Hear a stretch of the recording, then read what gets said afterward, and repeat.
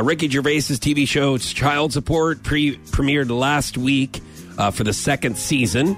And we're asking you guys, what's the most embarrassing thing that your child has said to you? Yes. Okay. So Jennifer said, did it hurt when you and my dad made me? That's what her little boy said to her. Carlin said, when my son was 5, he told my aunt that she was growing like a bubble.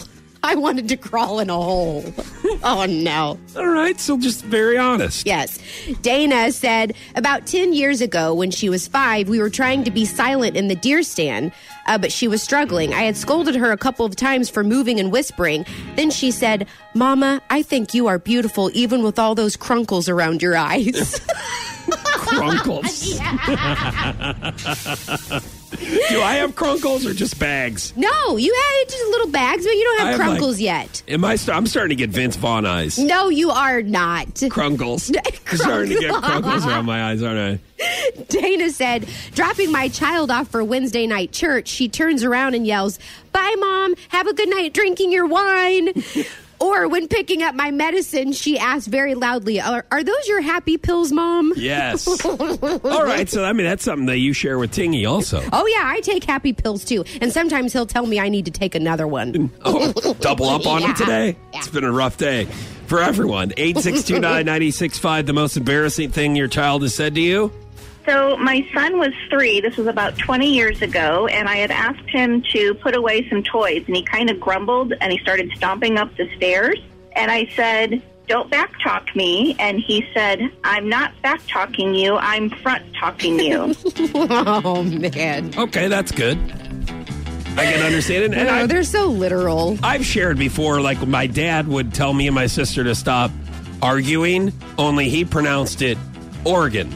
That is... You two stop the damn organ. That is one of my favorites. Dad, we do not... I go, the organ's at Grandma's house. And that would make him up... Oh, man. So make it worse. Yeah, that would be really, really bad. Or but like, he would go in the other room and laugh. Yeah. Or like whenever, like he was moving my car out of the driveway one time, and he said... Get that whiskey out of your car. It rolled out from out of the bottom of your seat. God. And I go, that's not whiskey, Dad. Oh, yeah? Well, what the hell is it? And I go, that's Seagram 7. Okay, smart ass, get it out of your car. Oh, my God. That's awful. 862-996-5, most embarrassing thing that your child has said to you? Well, I run an adoption program for the state, and my stepson likes to tell people that I sell babies. I tell him no. I help them find good homes. I don't sell them.